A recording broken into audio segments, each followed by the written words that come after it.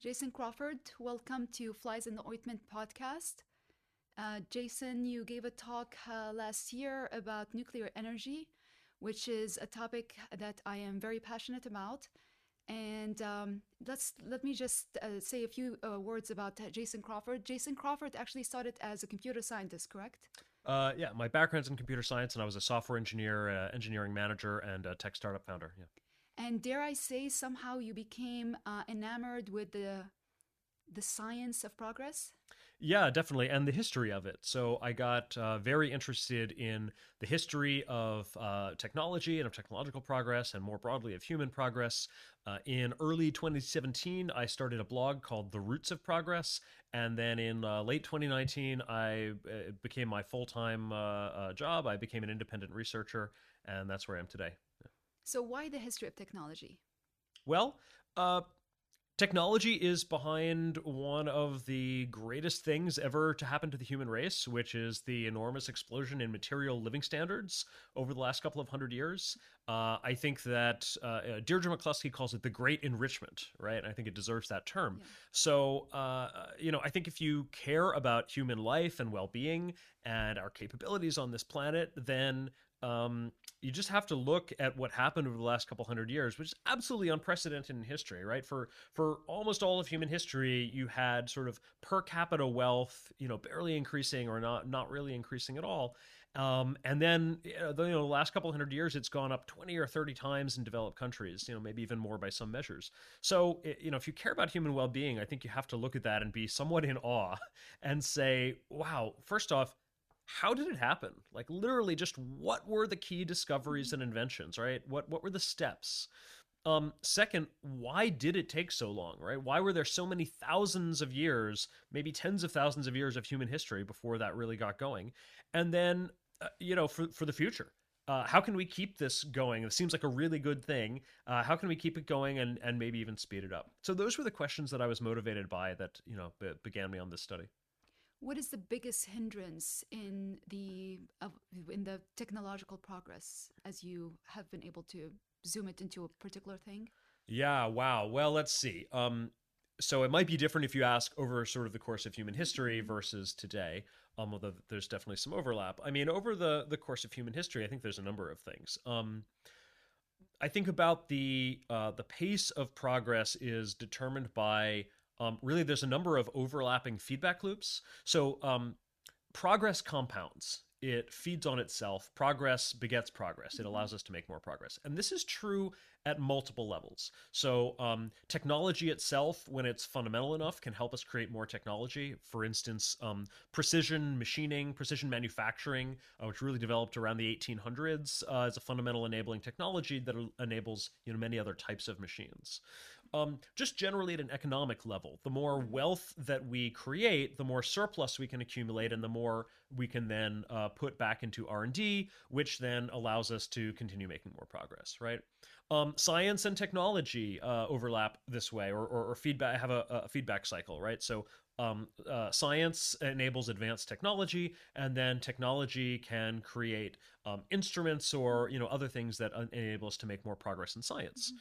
And I think it's also true at the level of philosophy and sort of cultural attitudes. The more people believe in progress, believe that it's both possible and desirable, the more that they are inclined to go out and try to make progress, and then the more of it actually happens. And I think that was actually a pretty big driver. So Joel Mokyr, the economic historian, especially in his book A Culture of Growth, argues this that for in most times and places people didn't even have the idea of progress itself, the idea that it was possible and desirable.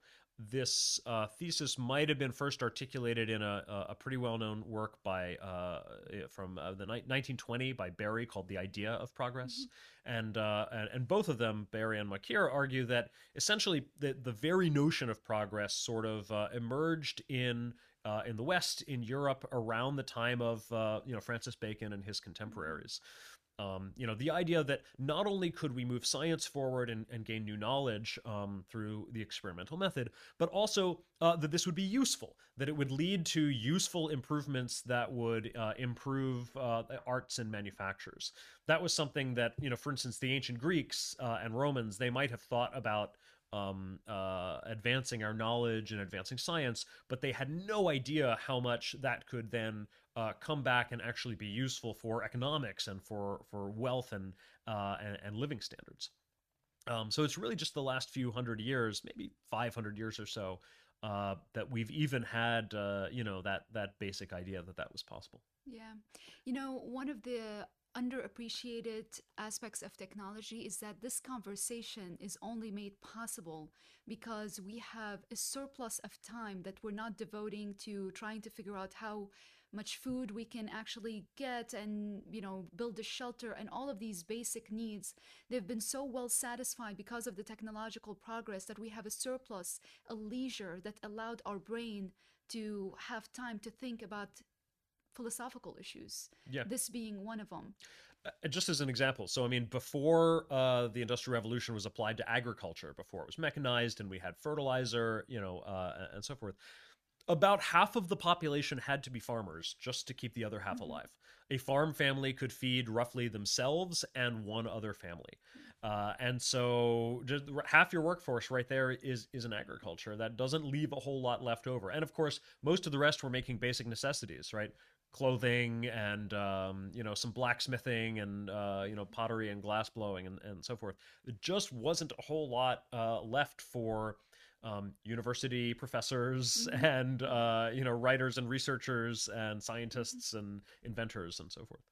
So there is a trade-off that comes with technology, and the trade-off being with technological progress, we have this surplus. We can allocate more of our time to having philosophical conversations, thinking about the scientific process itself, thinking about how much we can allocate to R&D so we can actually leap to the next technological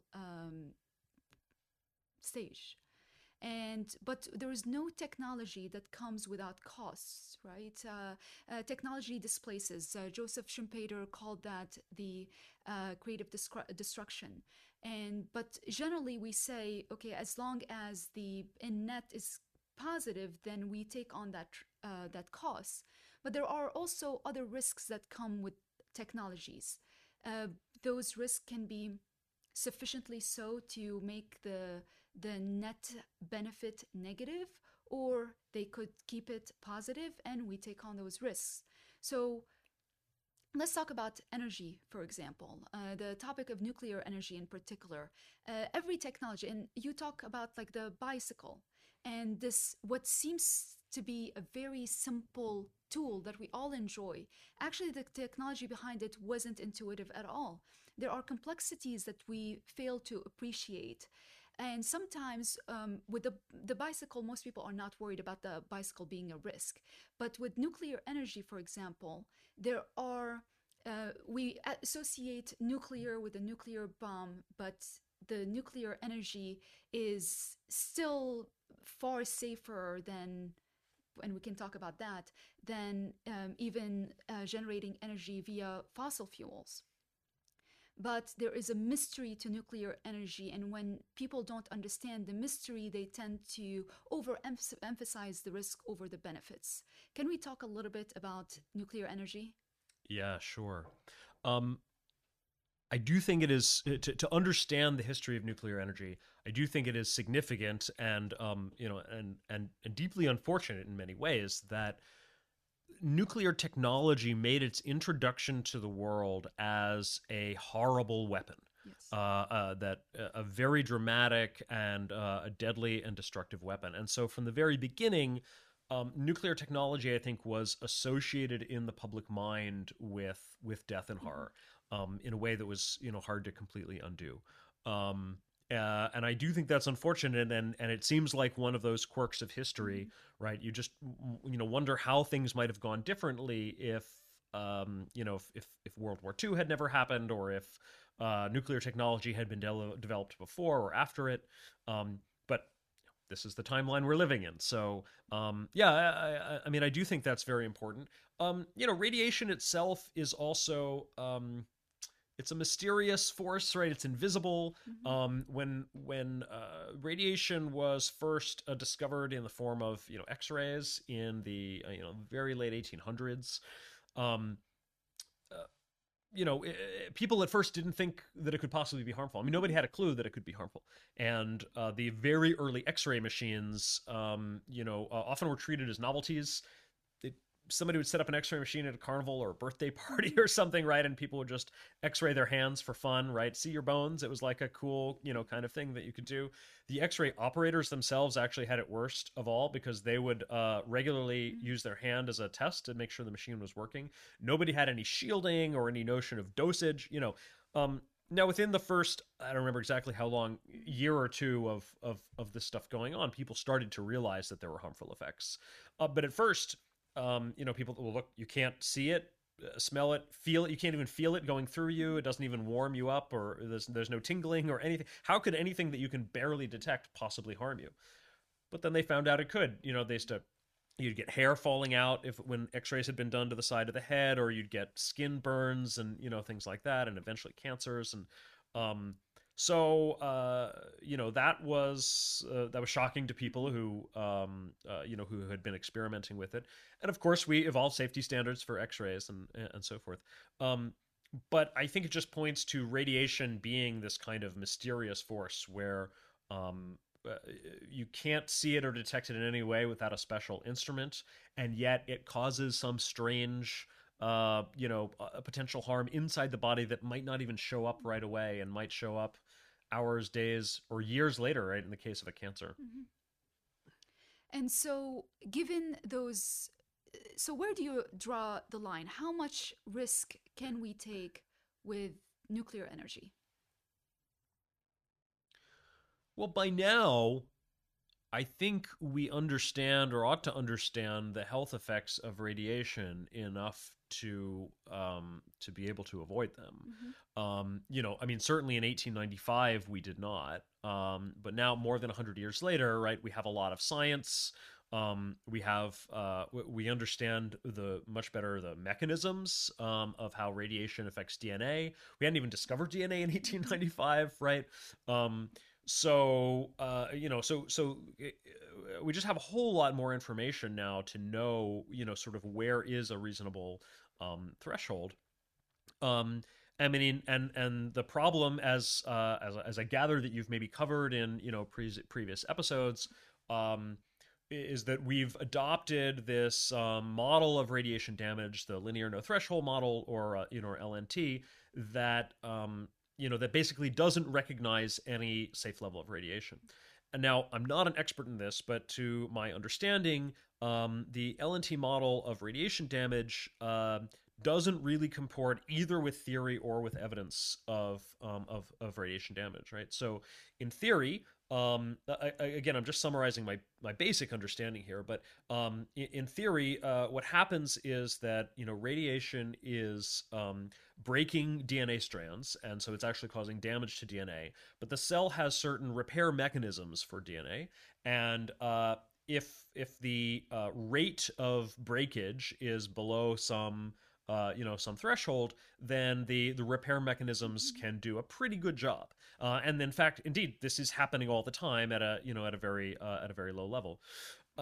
And it's only once the rate of breakage exceeds some threshold that the repair mechanisms can't keep up, and that's where you get DNA damage, and that can ultimately lead to cancers and so forth. And then, the evidence, there's a whole lot of, there's been many different studies. There's been studies on the Hiroshima survivors, studies on the women who used to paint radioactive clock dials and other, things with the glow-in-the-dark paint. There's been a number of, there was one episode where an apartment building was accidentally built with steel rebar that I think had some radioactive cobalt in it, and so the people in the apartment building were exposed to some level of radiation for a while before anybody figured out what was going on. And then, of course, you can also look at the natural background level of radiation. Many people, I suppose, don't know this, but the level of radiation that we're all exposed to every single day, no matter what, is not zero. There actually is some natural background radiation. I don't remember all the sources. I think some of it comes from cosmic rays, literally coming in from space. Some of it is from rocks and minerals around us. And in some parts of the world, this is significantly higher than in other places. So there are certain countries and certain specific cities and beaches, areas and so forth, where some beaches where the sand has, some higher level of kind of naturally radioactive substances and so forth. So these populations have all been studied. Um, and my understanding, I think these studies are controversial and different people interpret them in different ways. But what I've read seems to indicate that the linear model doesn't hold up. That it is not strictly linear, and that at lower levels of radiation, the harm is actually reduced by orders of magnitude below what the linear model would predict. And not only that, it's actually even the harm is even below control groups, as some of the clinical studies have found, not only just the clinical studies and the epi studies as well. And that's basically that new model that was not really new, but when you look at the history of science, this model is ancient. But the hormetic model, the idea that a low level of stress may give you more resilience to combat higher level of stress of the same substance, and in fact more substances. So you could be exposed to a small level of radiation and you develop resilience to higher doses of radiation, but perhaps other substances that may induce harm. And so this idea in toxicology that the dose makes the poison is so ancient. It captures the neutrality aspect. In other words, your body takes care of harm when the exposure is very at small levels. Beyond that, yes, the harm may become significant, but your body takes care of, and that's like the idea of the cells have an adaptive response and they repair. But it doesn't capture the idea of hormesis, which is very counterintuitive, and generally people don't like to think about it might be a hormetic effect to something as scary as radiation, that you might even do better being exposed than even a control group that's never been exposed. So yeah. in terms of this concept of better be safe than sorry, how much is that costing us when it comes to nuclear energy? Well, I don't know how to quantify it, but I do think that it does seem that actually, let me give a little bit more context. So partially on the basis of this linear no threshold model, the nuclear regulation in the United States has formally adopted a policy towards radiation known as ALARA, ALARA, stands for as low as reasonably achievable. And the idea here is that rather than set some threshold of radiation and say that threshold is okay, is healthy, and then we just need to get below that, or below some margin of safety. Literally, the goal of regulation is to continue to drive radiation levels down as far as can quote unquote reasonably be achieved, regardless of whether there is any level that we should simply consider safe. And this means in some cases trying to drive the radiation levels well down below this natural background level that we're already exposed to. Part of the other, I should mention maybe, so part of the another part of the LNT model is that time doesn't matter. So the notion is that damage accumulates, and it just accumulates linearly over time. So say you're gonna receive a dose of radiation, right? Would you rather receive that a certain dose of radiation like all at once in a single 1 second burst, or would you rather get 1% of it every day for 100 days? Well, according to LNT, it doesn't matter. According to LNT, it doesn't matter, yeah. Right? And this also, again, doesn't seem to comport with the evidence and the theory, right? So again, there's some sort of there's a mechanism of repair, and if you get hit with a whole big burst of radiation, then your body can't necessarily repair all that. But if it's a very low level spread out over a long period of time, you should be able to repair. And so this is another sort of challenge with the LNT model. Okay, so sorry, back to ALARA. So right, driving down the levels of radiation even well below kind of the background, or below any threshold that can really be demonstrated to be harmful. And because of this, at least some critics of the NRC and of ALARA say that this has forced nuclear to be non-cost competitive, right? So stepping back a little bit, in the 1950s, 1960s, around then, lots of people thought that nuclear energy was absolutely the future, right? It was extremely cheap. It had no air pollution. It seemed quite abundant. It can provide baseload power. There had all these great features. The the energy density of the fuel is absolutely off the charts compared to any chemical fuel whatsoever. It's, I mean, roughly 100,000 to 1,000,000 times more energy dense. What this means is that a nuclear plant, power plant, for instance, receives a shipment of nuclear fuel on a basis of something like once a year or even less, right? Fuel, as opposed to a fossil fuel plant, right, which is receiving them daily or weekly. Fuel becomes more like annual maintenance rather than a regular operation.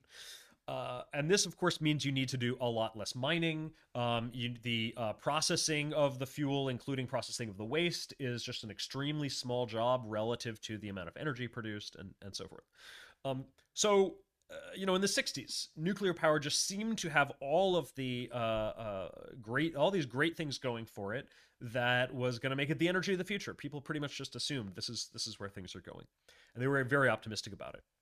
And what actually happened was, and nuclear energy in the U.S. at least was on an exponentially increasing path, like many new technologies.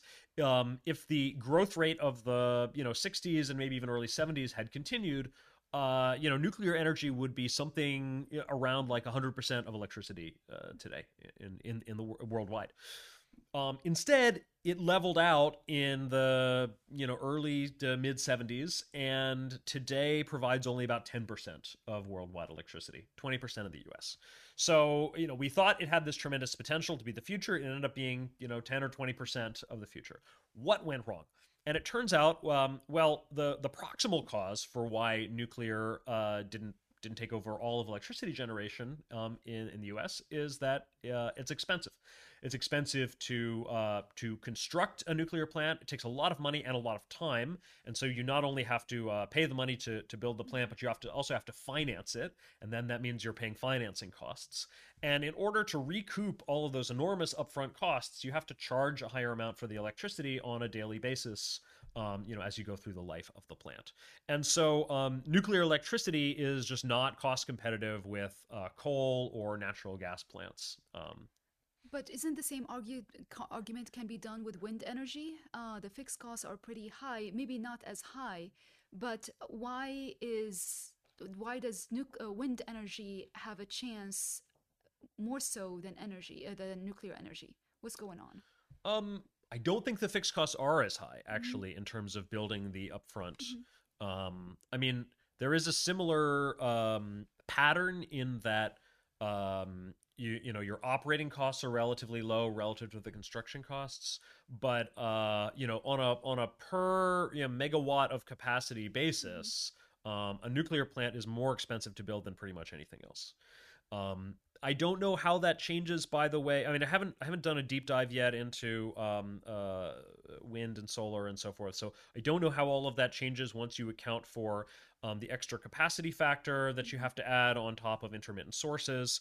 And certainly, usually the numbers that you see are not taking into account, if this were to be like all of our energy, how much would we need in terms of battery storage? That gets extremely expensive. So typically when you're looking at these numbers, you have to be careful about what comparisons are being made. Oh, that's true. Um, Yeah.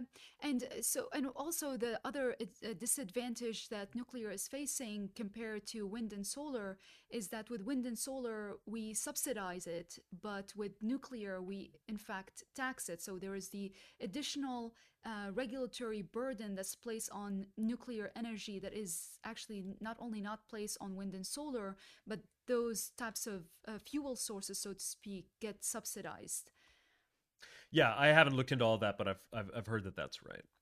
When you look in, to tie this all back together, right? Mm-hmm. When you look into, okay, well, why is it so expensive to build these, and when did it become really expensive? There's this actually fascinating historical pattern where, okay, most technologies start out expensive and then get cheaper as we get more experience with them, and as there's this thing in economics known as the learning curve or the experience curve. You can actually, if you plot cost per unit cost on the y-axis, and not time but total production volume on the x-axis, and you do that on a log plot, you will see that there's a straight line typically going down. So there's a power law where every doubling of capacity leads to a constant percentage decrease in the per unit costs.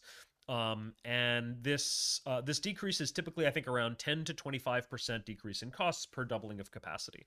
Nuclear power was coming down the learning curve in the 60s, and it was coming down a fairly steep one in the US. I think it was around that 25% slope. Right around 1970, this reverses. The learning curve actually inverts, and costs start going up. We're getting negative learning, right? Or sometimes called forgetting by doing. Yeah. And it's a really perverse and very strange pattern that you don't generally see. And so what happened around 1970, give or take? Well, what happened was a rapidly escalating and highly turbulent regulatory environment around nuclear. A lot of the new, regulations were getting written and rewritten, and a bunch of projects, plants that were getting built just ran into a lot of very long delays and cost overruns. There was one plant, I'm trying to remember the details of it, but in New York, that started off with an estimate of I forget, around 5 to 7 years and maybe $500 million, and then ended up getting canceled some 20 or 30 years later when it still hadn't been finished, and the estimated cost had crept up to something like $5 billion. And that was the regulatory burden is responsible for the majority of these costs. I mean, obviously there are the fixed costs, which are nothing to ignore. Yeah, it's complicated. Yes, so the regulatory burden is a significant part of it. Another part of it is just political obstructionism. Another part of the regulations are things that enable citizen activists, or basically anybody who opposes a project, to hold it up in hearings for a very long time. And so this particular project, and I'm still blanking on the name of it, unfortunately, but it was in if you have show notes, we can put it in the show notes later. I'll look it up for you, but it was in the New York area, and it was held up in hearings for years, and indeed when they were ready to open the plant, they couldn't open it for, I think, a matter of years, because the local city refused to participate in planning exercises that the NRC said were required, and that was further obstructionism until finally that requirement was simply waived. So, all of these things, led to increasing costs and longer timelines, and you get these cost and schedule overruns. If you look at a plot of, cost per unit capacity versus the time that the project was started, it just, boom, right around 1970, it just skyrockets, and the costs go up by multiples. And after that, pretty much no new nuclear plants were ordered since, I think, about 1974 for until almost maybe the end of the century. Around then, there's been very few of them since. So it really just put a damper on this industry that was just really starting to emerge and get going, and standardize and lower its costs and so forth. Yeah, Adam Thier from the Mercatus Center calls this regime Mother May I innovation instead of permissionless innovation. So there was a shift in how we tolerate risk when it comes to technology, from a common law regime where we let people innovate, and if harm takes place, then there is the court system that adjudicates harm, to a more administrative regulatory system where you have to go through all of these permissions first before you are able to innovate. And I think that is basically crippling the nuclear energy. Yeah, and I mean, look, let's be honest. Nuclear technology has real hazards, risks, and dangers, right? We don't want to downplay that or deny it. It's very true, and precautions absolutely have to be taken. But it is possible to it's certainly possible to not look at trade-offs, Mm-hmm. right?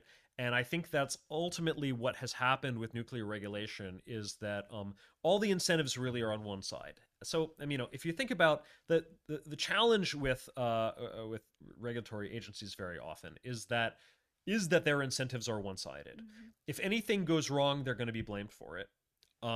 If anything goes right, they generally won't get the credit.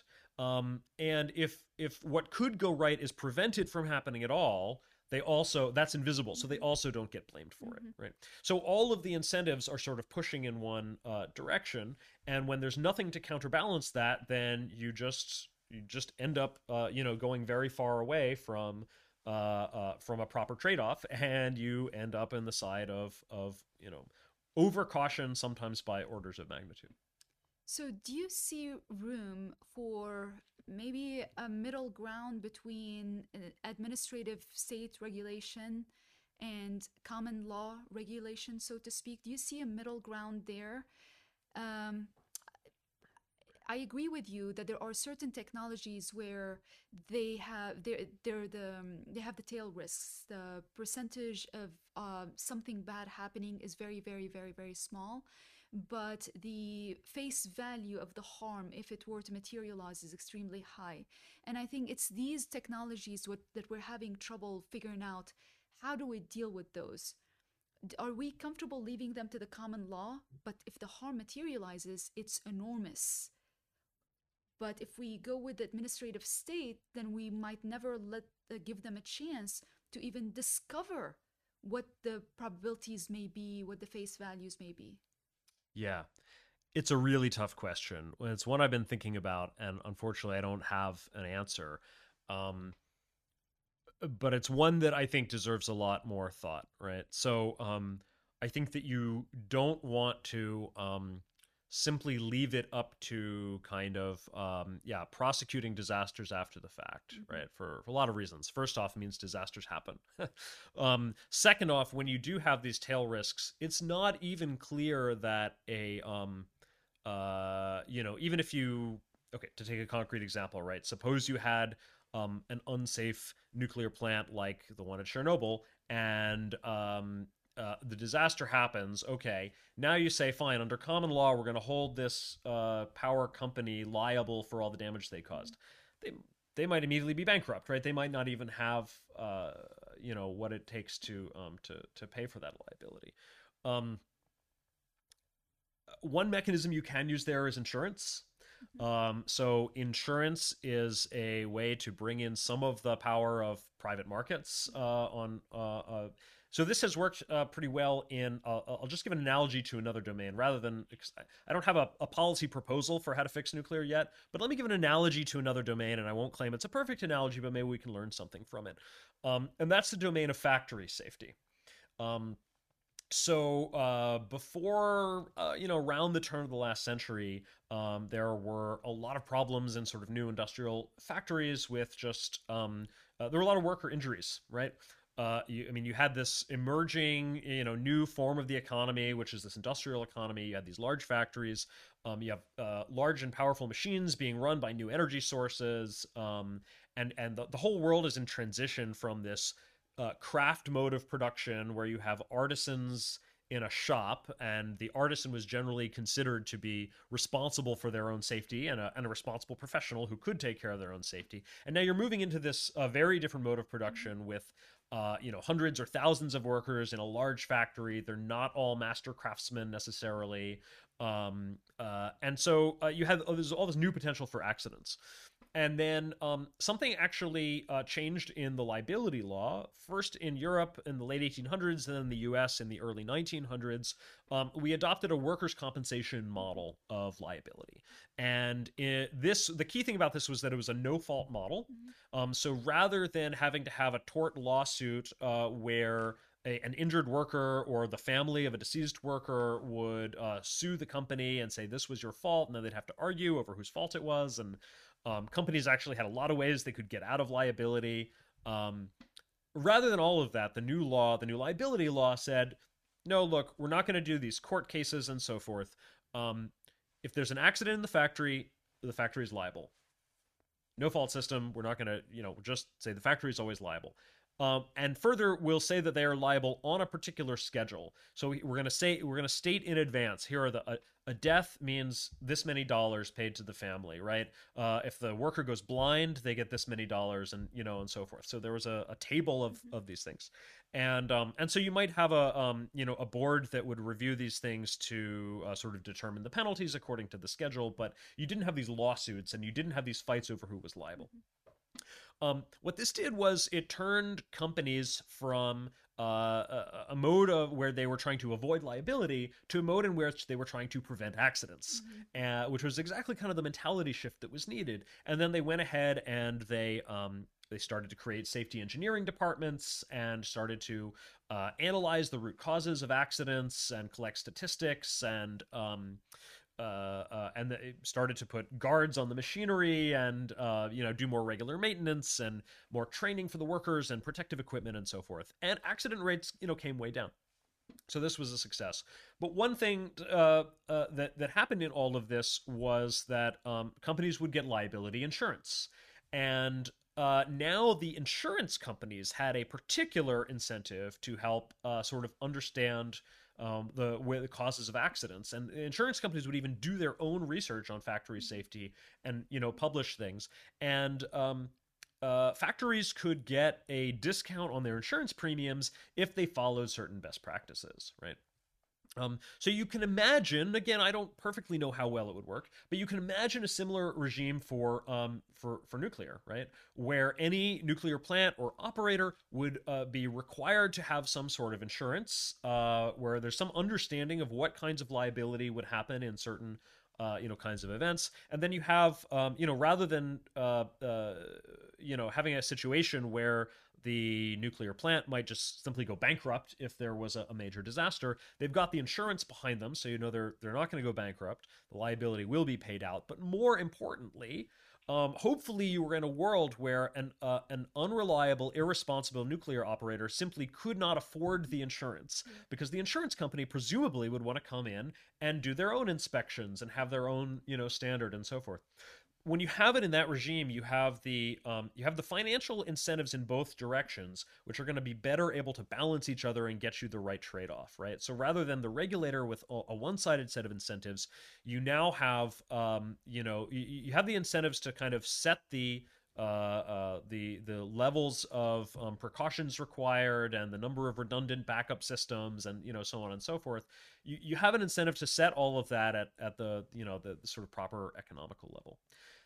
It's one mechanism that might work, and I think we need a lot more thinking about types of mechanisms like that and which would help us get the right trade-offs. Yeah, no, I think that's fascinating. I think there's a lot of potential to this no-fault regime. And I mean, the name no fault makes it sound that the factory would be at no fault, but in fact, it's the exact opposite. Yeah. It's a strict liability regime. Yes. But with certain, you put money towards a pool, and that pool will automatically go to pay off claims. But the idea is that there would be none of this adjudication of how much negligence and try to avoid liabilities, etc. I think there are, I mean, in this, however many minutes we're talking, I think there is a way to regulate nuclear energy that is far superior than what we've got right now. Yeah. I mean, but let me just say, even apart from this, I mean, I think other regulatory agencies do a better job of, I mean, this model, this model where you don't even have a threshold, right? You're not even looking at you're not even really looking at effects on health and saying, look, that health is our ultimate goal, and safeguarding health, and literally just saying we're going to drive the radiation down as low as possible, past all thresholds. I mean, I think that's where you've gotten somewhat detached from reality, right? The FDA, and I might have a lot of criticisms of the modern FDA, but at least when they're running, clinical trials, they're looking for reasonable things like safety and efficacy, right? Those are, somebody would want to do those clinical trials anyway, right? So, I think you could do better than the NRC even without having to, fundamentally transform the way it works. But I think you would have to. I think we do need a fundamental rejection of this ALARA, and I think we need to replace it with, reasonable thresholds that are based on an actual notion of what is harmful to human health. Yeah, I mean, and once you start pushing down the exposure to below natural exposure, something terribly wrong has gone, right? This is beyond common sense. I think so, given the data that I've seen. Yeah. So, given the data that you've seen, nuclear energy gives the best bang for the buck, even with the safety considerations and impact on the environment.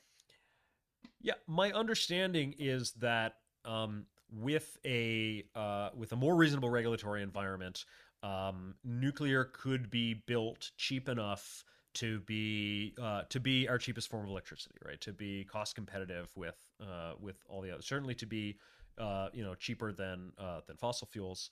And I think it's got tremendous advantages. And so I think it ought to be at least a significant part of our energy solution. And what about its environmental impact? There's no air pollution. There's no carbon even, right? There's no air. There's no atmospheric emissions at all. You have nuclear waste to deal with, and nuclear waste is an actual problem.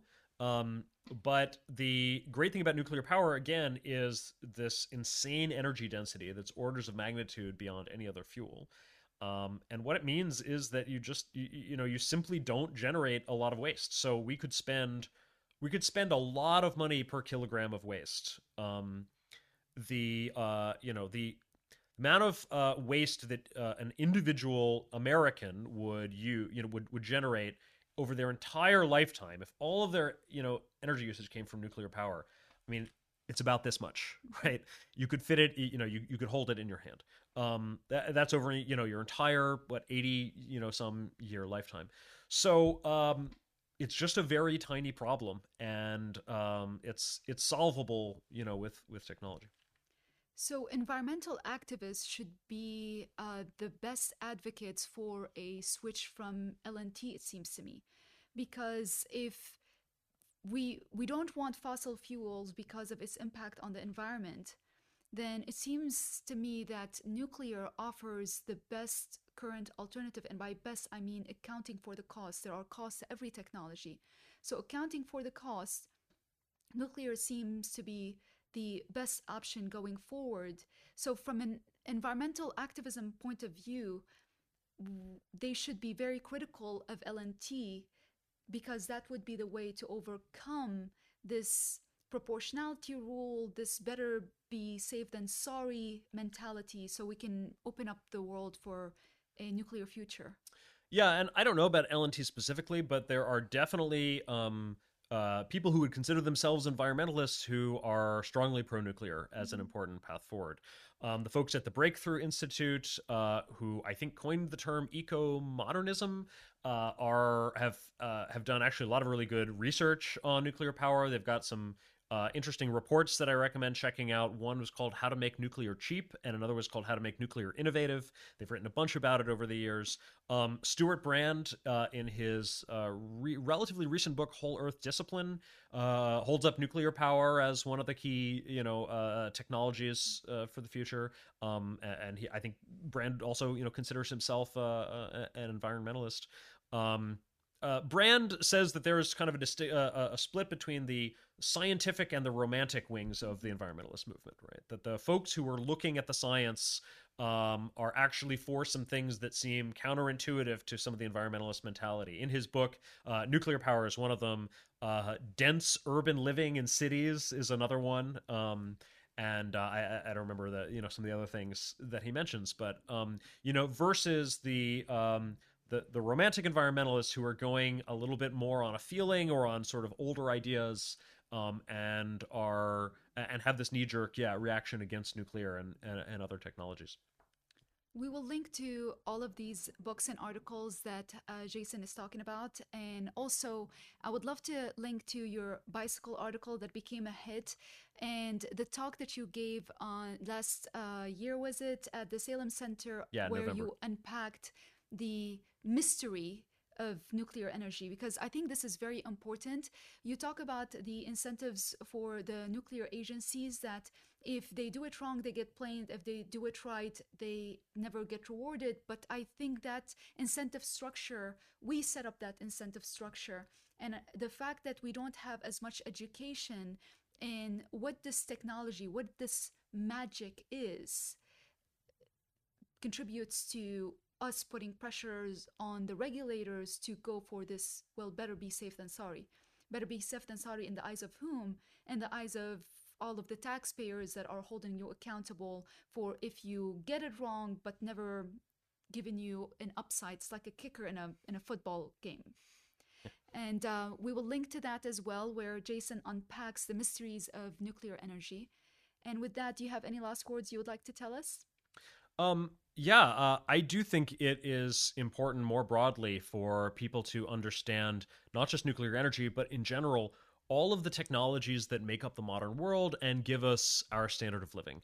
I've called this industrial literacy. I think just as people sometimes say that you should know where your food comes from, I think you should really know where your food comes from, and that includes understanding why it's important that we have mechanized agriculture and synthetic fertilizers and irrigation and all the other things that we have.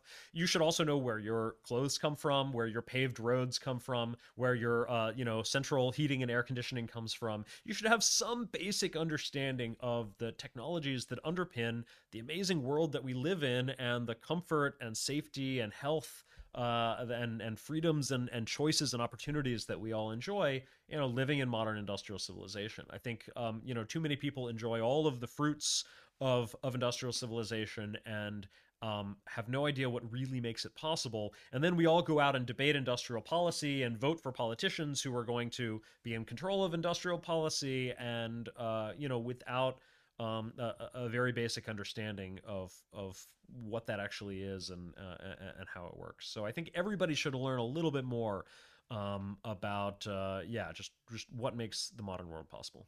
Thank you very much, Jason. This talk was made possible by the science of technological progress. Thanks, Jason. Thank you.